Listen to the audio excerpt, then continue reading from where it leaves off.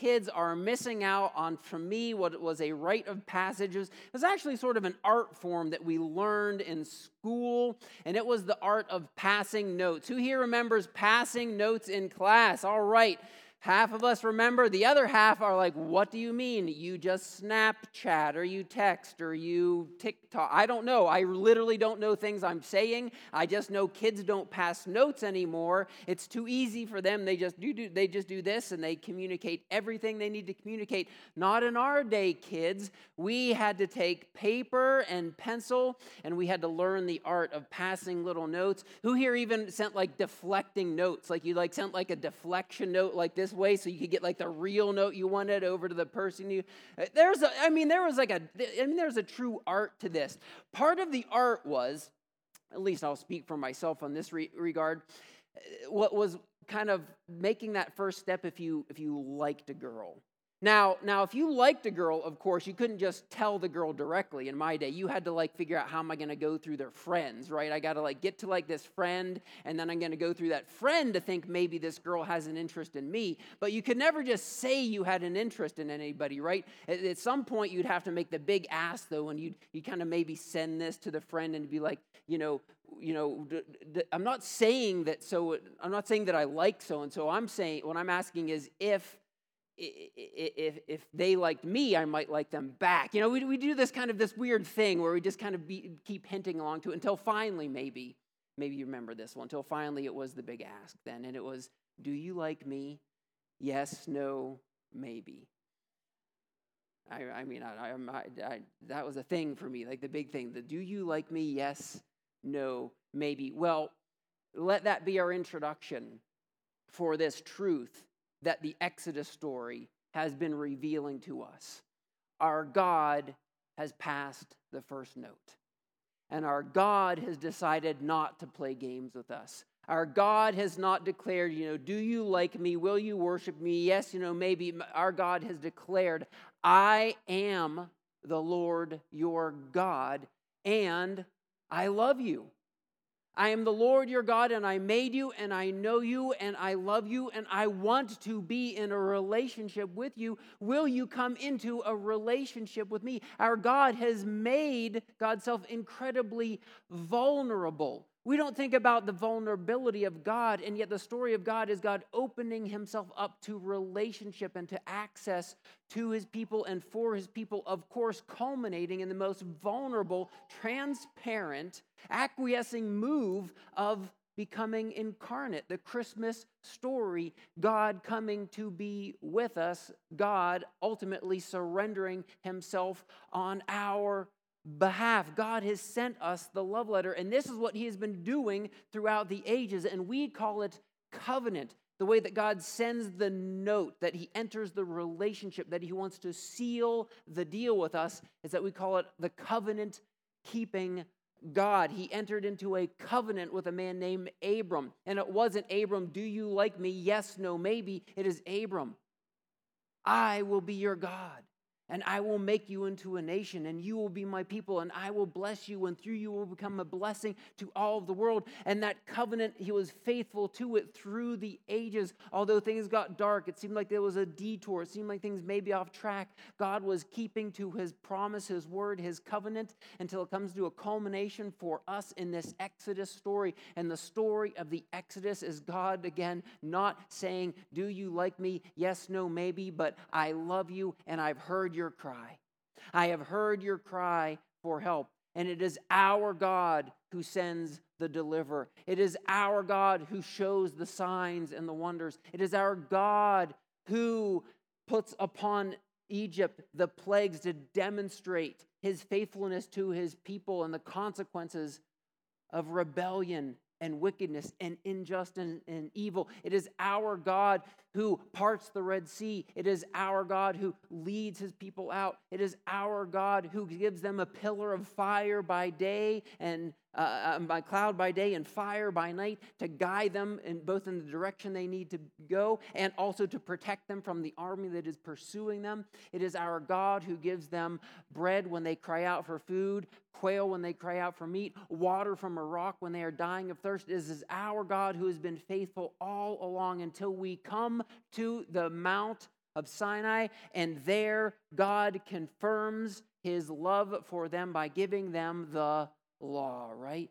And this was the point of last week, that we cannot emphasize too much that God's love comes before the law, that God's deliverance comes before his decrees, and the order matters because God must prove himself and his love to us first if we are going to trust and enter into a relationship with him. God knows this of our nature. And so what we know is what we know. And let's just kind of boil it down now to these 2 points before we go in deeper.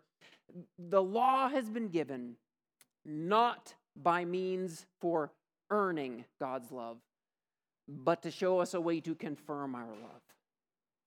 The law shows us how to confirm God's love. It does not teach us how or create a ladder for us to earn God's love. God's love has already been given. It is already there. It is already proven to us. Amen?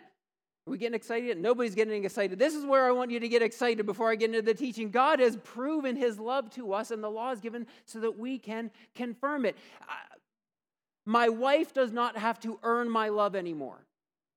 I made a covenant with her. She does not have to earn my love anymore. It is already there. She can stand on the promise. My kids do not have to earn my love ever. They are a gift from God to me, and I will love them, heart, mind, soul, and strength, through thick and through thin, no matter what. They cannot earn my love, but they can confirm the love, right? I can confirm the love with my wife, and she can confirm the love with me. I can confirm my love for my wife. I can walk in the door, and I can remember, oh yes, she doesn't like it when I kick off my shoes and leave them by the front door. She wants them in the closet. She doesn't like it when I drop my keys on the counter. She likes them in the basket. She doesn't like it when I leave my backpack on the floor. She wants it in the office, in the corner. I can confirm my love for her by doing things that I know she appreciates. She can confirm her love for me by keeping the car clean. Please back me up on this, or tell me, is this just me and my wife, or is this universal? Why do women want a clean house and men want a clean car, and you always seem to be fighting about this? Is this, am I preaching to anybody today on just a simple truth? All right, okay, so it's okay, it's a thing, or maybe in reverse order, I don't know. For guys, it's usually the car. For wives, it's usually the house. But we can confirm our love for one another by doing things that then show and express that love. But it can't be for earning the love. It can't be for earning the love. So God gives us the law so that we can confirm our love for him. And then it goes like this. We went into that silly kind of story about the fence that I told last week, and my daughter but was teaching us that, that rules without relationship always lead then to rebellion. The rules without the relationship lead to rebellion, but rules within relationship, they just give us a common ground, a place where the love can flourish and can grow. And I told that story again about the fence and how I wanted my daughter Eden, when she was young and we got our first house, to have a place of flourishing, of beauty, of joy, of fun, a playhouse, a trampoline, of games, all in the fence. And then I told the story of how she wanted to go outside the fence, and we kind of pushed the analogy a little bit further. If she goes outside of the fence, is she any less my kid? Absolutely not. It just means she's my kid, and she is outside of my protection. She is potentially in danger. She's not in a place where I can watch over her and can keep her safe and keep her flourishing and keep her... No. It doesn't end the relationship. It just shows that the relationship doesn't have the boundaries for common ground and flourishing together. And so we spent all of last week trying to make this revealed truth to us personal. That we don't have the law to earn God's love. It confirms God's love. That we have these rules within the context of relationship, because God doesn't want us to rebel, but he wants us to willingly and lovingly and obediently step into life together with him. And all of that was simply the introduction, the first 2 verses. And the Lord God spoke these words, I am the Lord your God who brought you out of Egypt, out of the land of slavery. He is the Lord our God, and He is the God who has delivered us. And now I'm going to quickly make the turn so we can get through this in a timely manner. What are the actual commands? And we're going to take a little bit of time this morning, and we're going to go through the commands. And this is going to be the most teachy I ever get, because I just am going to have to teach you through these commands, and I want to do so in some detail so they become relevant and engaging and important to all of you. You have extensive notes in your bulletin this morning. You will have all of this to reference later, so don't, if you're a note taker, and I love the note takers, don't worry, it's all there for future reference. But we're going to walk through these because this is how we confirm God's love. How many here are going to get another show of hands, do some participation? How many here went through an old school catechism class whenever you were a kid? Anybody? We got some old catechized kids in the house here this morning. Oh, catechism. What were the movements of catechism? In the tradition of the Reformed churches, which we are a part of, we would traditionally go through the Apostles' Creed, which are a series of statements, each one representing a movement of Scripture. We'd talk about those statements and where it's found in the Bible. I believe in God, the Father Almighty, maker of heaven and earth. And then we would go through the Lord's Prayer, because this teaches us how to pray. And then we would go to the Ten Commandments. Then we would go to the Ten. This has been a classic part of educating people to understand our faith, to move forward and continue in obedience to our God. So we'll swing back around. We'll talk more about that obedience on the other side here of the commands. But what are the commands actually saying? What are they actually revealing to us? The first command: you shall have no other gods before me. Tell you what, let's pull them up on screen and do it. We're going to kind of speed through this. I'm going to walk through it, and I'm going to kind of pull some things together. Hopefully it'll be a lot of fun. You shall have no other gods before me.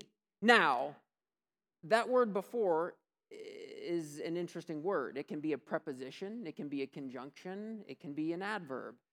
I bet you didn't think about before and all those words earlier. You probably didn't think you're going to get a grammar lesson here in the sermon today. And don't worry, there won't be much of a grammar lesson, except that word before is the key word. And we tend to think, we tend to think about it like this. There can be a way of saying, like, what comes in order of sequence, but then there's just the plain meaning of the word. For example, I'm standing before you. Standing in front of you.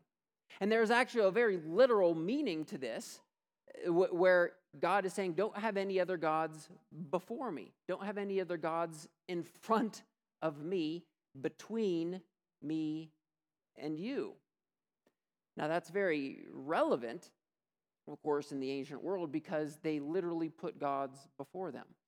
They were called idols. We'll get into that in just a second with the second command. But they would literally put gods before themselves and then worship the God and then get on with their lives. And what our God is saying, don't put anything before me. Don't put your job before me. Don't put your goals before me. Nothing should come before me. There's another meaning to that, and actually some of the older translations would actually say, you shall have no other gods. And it's kind of a harsh word. It's actually translated this way in other areas of the Bible, in hostility towards. That really actually brings it out then. You shall have no other gods in hostility, in conflict, fighting against me. I am the Lord your God. And this is how we are to relate and be in relationship towards one another. Which leads then into, of course, the second command. Do not make for yourself any idols. Now, quite literally, what this is conjuring up is idol making, fashioning images to represent gods in the context of the pantheon of the ancient world. These would be gods of the crops and gods of the rain and gods of the sun and gods of the moon. Everything they just actually came out of Egypt in a world consumed with idolatry. And God is saying simply, you cannot put me in a box and confine me to an image. Don't even bother trying. He's trying to free them from the oppression of idolatry. Now, the text gets interesting here. It goes on to say that I am a jealous God. And then there's some harsh words in this command. Again, I encourage you to read this for yourself. It says about, punishing the generation, people that, worshiping these other gods, and then being faithful and bringing blessing to thousands of generations for their obedience. Now, we're not going to have time to break that all apart, except I will say this, and I'm going to assume that you are smart and engaged and following along. We have seen this reality play itself out. There are families where, and I'm not trying to point anybody out, but it may feel personal depending on your life experience. There are families where maybe dad made an idol out of making money in his job. And your relationship with dad suffered. And that pain has trickled down through maybe now generations of people that put something before their relationship in their family. Maybe somebody made, we'll just say, an addiction became their idol, and it took precedence before the relationship that you had with a parent, and you have paid for that curse, perhaps through generations. Now, perhaps a parent decided their own pleasure, their own happiness mattered most, and they broke a commitment, they broke a covenant, and then you grew up without a parent in the home, and that has trickled down through the generations. There is a transparent reality to this that plays itself out when we put things before God and we put things before our relationship in our own context of our own families. That brings pain, that brings suffering, that brings sorrow for perhaps generations. And yet, faithfulness to God and obedience to God, we're told, can bring blessing then for thousands of generations. So, you shall have no other gods before me. Don't make for yourself any idols. Don't let anything come between us. And then the third movement is do not misuse the name of the Lord your God. We had wonderful neighbors who became dear friends at our last home. And these friends were not Christians, not churchgoers, not believers, and openly so. And we have wonderful friendship, and we still do to this day. When our kids were very young, we were all playing, hanging out in the backyard. And I remember this moment where one of the kids yelled, "Oh my God." And if you're like me, if you're a Christian, if you grew up in the context I grew up in, it's hard to even say that word, right? It's hard to even blurt that out because you're told not to do that. Our neighbors were amazing. I'll never forget when she went over to her kid and she said, "We do not say that in front of the sailors. And we should not say that ever in front of anybody. Because for their faith, that is misusing the name of their God. And we will respect that always." I was blown away and touched. And how much deeper were we able to go into a relationship then with their simple respect for our faith in the name of our God. You don't want your name misused. You don't want your words misquoted. You do not want to be misrepresented. And neither does our God. Be mindful of how we invoke and use the very name of our God revealed to us. So, no other gods before me and no idols, and don't misuse his name. And then the fourth one is we remember the Sabbath by keeping it holy. Let me just say two things about this. One, some people are workaholics in today's world. And they work and they work and they work and they work and they never take a break. So if you are a workaholic, guess what? You are more than what you do. You are more than what you produce. You are more than a paycheck at the end of the day. You are more than the work that you can do and accomplish. And you need not be a workaholic. Imagine the joy of being commanded to stop working. The joy after generations of wake up, make bricks, wake up, make bricks, wake up, make bricks, repeat until you die, to being told is this an oppressive command? Oh, this is just always amazing to me. I always come back around to it. These commands are not oppressive. They are freeing. Stop working and rest. And there's a flip side to it. If you're not working at all, get a job. So I mean, if you're not, if you're at that age or that stage, there come. I know, I get it. But in different seasons, but we do have to do some work to get rest. We are called to create. We're called to till. We're called to steward. We're called to do some great things for God. We do need to do some work to enjoy the rest. But what a gift! What a gift from God to rest. And the interesting thing about this, and so many people miss this, it doesn't say go to church. Going to church is awesome. It doesn't say sing songs. Singing songs is awesome. It doesn't say lift up your prayers. Praying is awesome. It doesn't say give your offerings. Offerings are awesome. They continue the mission of the God. It doesn't say anything about that. All it says is stop working.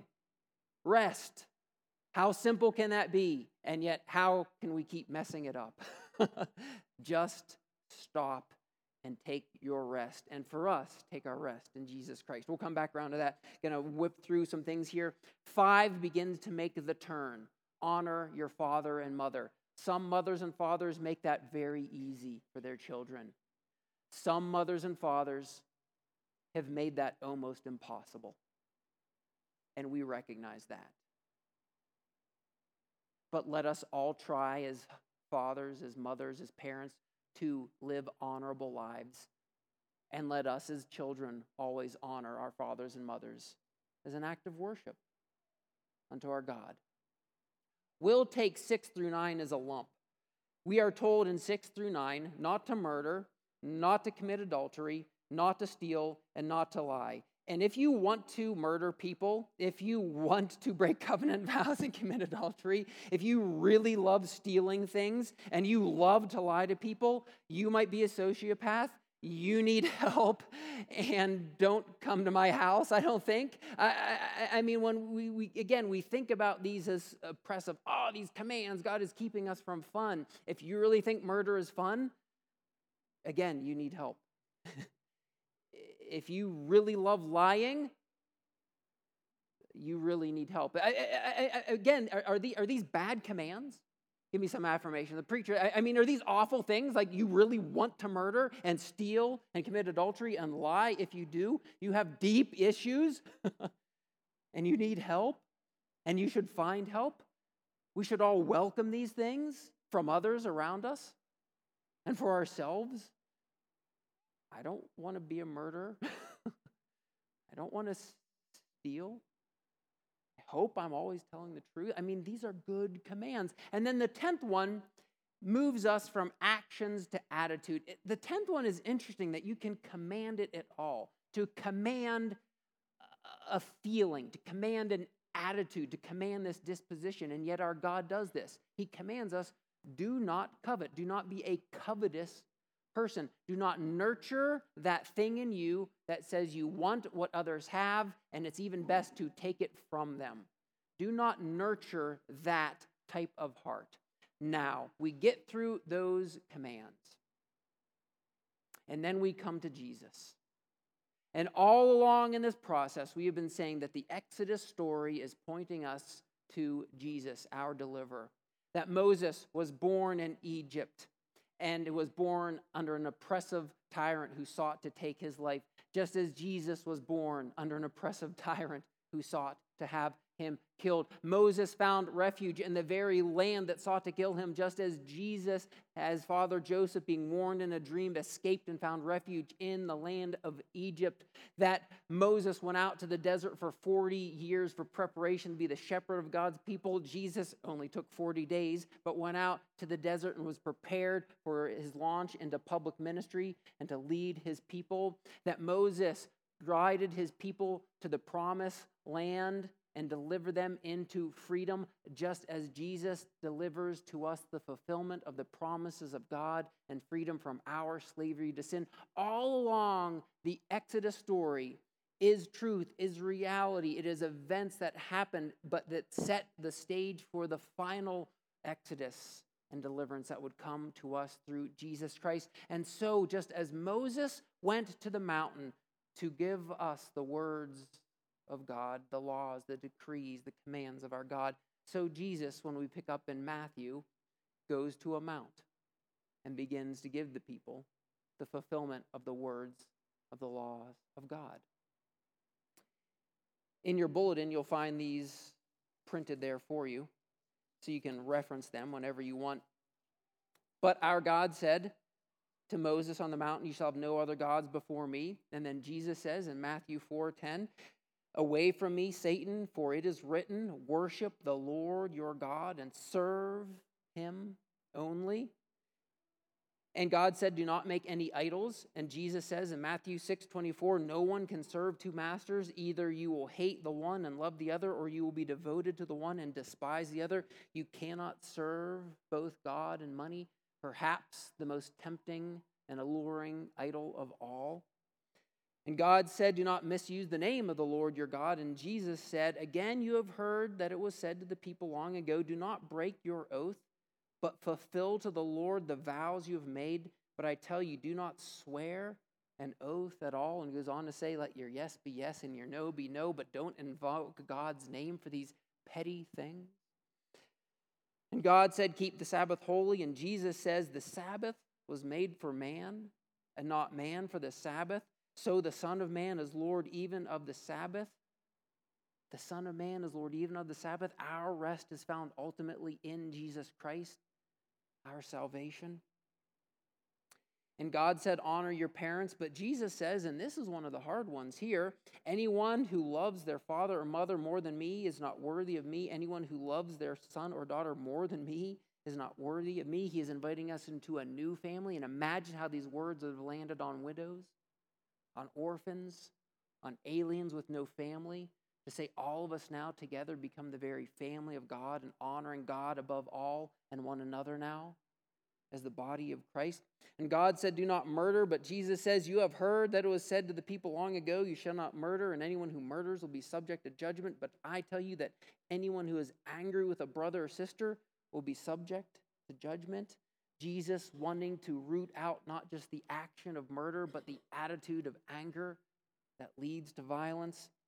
God said, "Do not commit adultery." But Jesus said, "I tell you that anyone who looks at a woman lustfully has already committed adultery with her in his heart." And God said, "Do not steal." But Jesus says in Matthew 5, "Anyone who wants to sue you and take your shirt, hand over your coat as well," intensifying yet even this through a culture of generosity that gives to the point of sacrifice. God said, "Do not lie." Jesus says, "I tell you that everyone will give account on the day of judgment for every empty word that they have spoken." I don't know why, but this one was working me over this week, and all of the careless words I mumble throughout the day. And then finally, God said, "Do not covenant." But Jesus says, "Do not store up for yourselves treasures on earth where moths and vermin destroy and where thieves break in and steal, but store up for yourselves treasures in heaven where moths and vermin do not destroy and where thieves do not break in and steal. For where your treasure is, there your heart will be also." And at the preface of all this, we read at the beginning of the Sermon on the Mount that Jesus says, "Do not think that I have come to abolish the law or the prophets. I have not come to abolish them, but I have come to fulfill them." When we turn to the catechism that instructed us in the faith, let me just say this: if you grew up in this, I've stolen all of my material, so I should probably confess that. I've told you nothing that you did not get years ago as a child sitting with a pastor or an elder or somebody in a classroom. When you open up the words of one of these catechisms, for example, the Heidelberg Catechism, the first movement is called Humankind's Misery, which sounds really harsh. So there's not too many questions and answers around that one, because we can pretty quickly make the case that there has been a lot of human misery. You know what step 2 is? God's deliverance. God's deliverance is step 2, and it primarily teaches us about the deliverance, the life, the salvation that we have in Jesus Christ. And step 3 is of gratitude. And what is the very first thing that begins the of gratitude section? These commands. These commands are how we show our gratitude to God. Living by these commands isn't how we earn God's love, it's how we confirm God's love and mean to live in gratitude with our God. Jesus was asked, what is the greatest command? And now that's a curious question, isn't it? What's the greatest command? Now, if I was standing before somebody and they pulled a gun on me and said, I'm about to kill you, I tell you what I think the greatest command is going to be right now. I'm going to say number 6 is the greatest command. Don't murder me. That's going to be really, if I know somebody is lying outright to me in a way that's going to cost me something, I know what I'm going to think the greatest command right then and there is. I'm going to say number 9 is really important. Don't lie to me. There's an interesting question, isn't it? What's the greatest command? Well, Jesus boils it down. The greatest command is to love the Lord your God with all of your heart, mind, soul, and strength, and to love your neighbor as yourself. This encapsulates all of the law and all the prophets, and all of the others play out a commentary. But this commentary for us, these 10 commands, show us how to confirm a life of obedience. And Jesus, in John chapter 14, verse 15, he says, if you love me, if you want to obey this command that I've given, the greatest command, love the Lord your God, all your heart, mind, soul, and strength. If you love me, he says, you'll obey these commands. And so, this has been given for us, not to earn God's love, but to confirm God's love for us. These commands are our means of showing our gratitude to God. Salvation means we get to put no other gods before Him. Salvation means we don't need to make any idols anymore to worship Him. Salvation means that we honor His name. Salvation means that we get to keep a day of holy rest and worship Him. Salvation means that we get to honor our father and mother. Salvation means that we do not want to murder another image bearer of God. Salvation means that we honor the covenant that we have made with others and the covenant that others have made between themselves.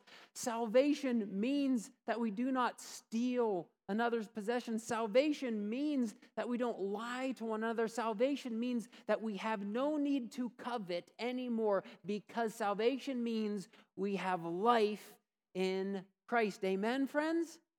Salvation means we don't need to covet anymore, because we have all that we stand in need of through Christ, our deliverer, Christ, our Redeemer, Christ, our salvation. And so, friends, I commend to you the life of loving our Lord and Savior Jesus Christ, all of our heart, mind, soul, and strength. And one of the most practical means of doing that is by simple obedience to what has been revealed to us. So with that, the band can come on up and they can get ready to take us out and worship as we together now, as the people of God, seek to go out and live by these words of God. And let me end now on this. I think we've made the case now that we're not trying to earn God's love anymore, but it has been given to us, that these confirm God's love. I think we've made the case that these are not oppressive commands that God has given. Again, unless you're a sociopath and you're like, I really wanted to murder people. But again, your problems then go so much deeper than that. These commands being lived out as the community of God, the witness of this will transform the world. The witness of a people worshiping God. The witness of a people embracing the rest that comes in Jesus Christ. The witness of a people who do not murder, who do not steal, who do not commit adultery, do not lie, who do not covet, but have all that they stand in need of through Jesus Christ, their Redeemer, will begin the transformation not just of our lives, but the transformation of the world around us. Let me pray for us. Let me pray for you that we will be a people who show our love to Jesus Christ through obedience to these commands. And if one of these has, really kind of like worked you over, I just invite you just to take some time before the close of worship here today to let God do something deeper in you. Maybe something has come between you and God, and you know you need to just take some steps to move out of that. Maybe on the other end, you know that you are just been living in a covetous kind of mindset and heart disposition, thinking there isn't enough, there's more, that you want more and more, that your all in all isn't Jesus Christ, or maybe it's something between. You feel free to just do the work you need to do with God while I pray and while we worship. Heavenly Father, I thank you so much for delivering these decrees that bring flourishing, that bring life, that bring blessing, that bring beauty, that bring common flourishing for all people, that bring community, that bring safety and security and justice in homes, in marriages, between parents and children, and between us and our neighbors. There is not one thing wrong with any one of these laws. This is your perfect will revealed to us, and let us live them thoroughly, completely, joyfully as your people. Not that we will achieve it this side of heaven and your glorious return, but yet we may keep striving more and more out of obedience and gratitude for the life that we have in you, Jesus. Thank you for showing us this way to live. We thank you for this. In your name we pray, Jesus. Amen.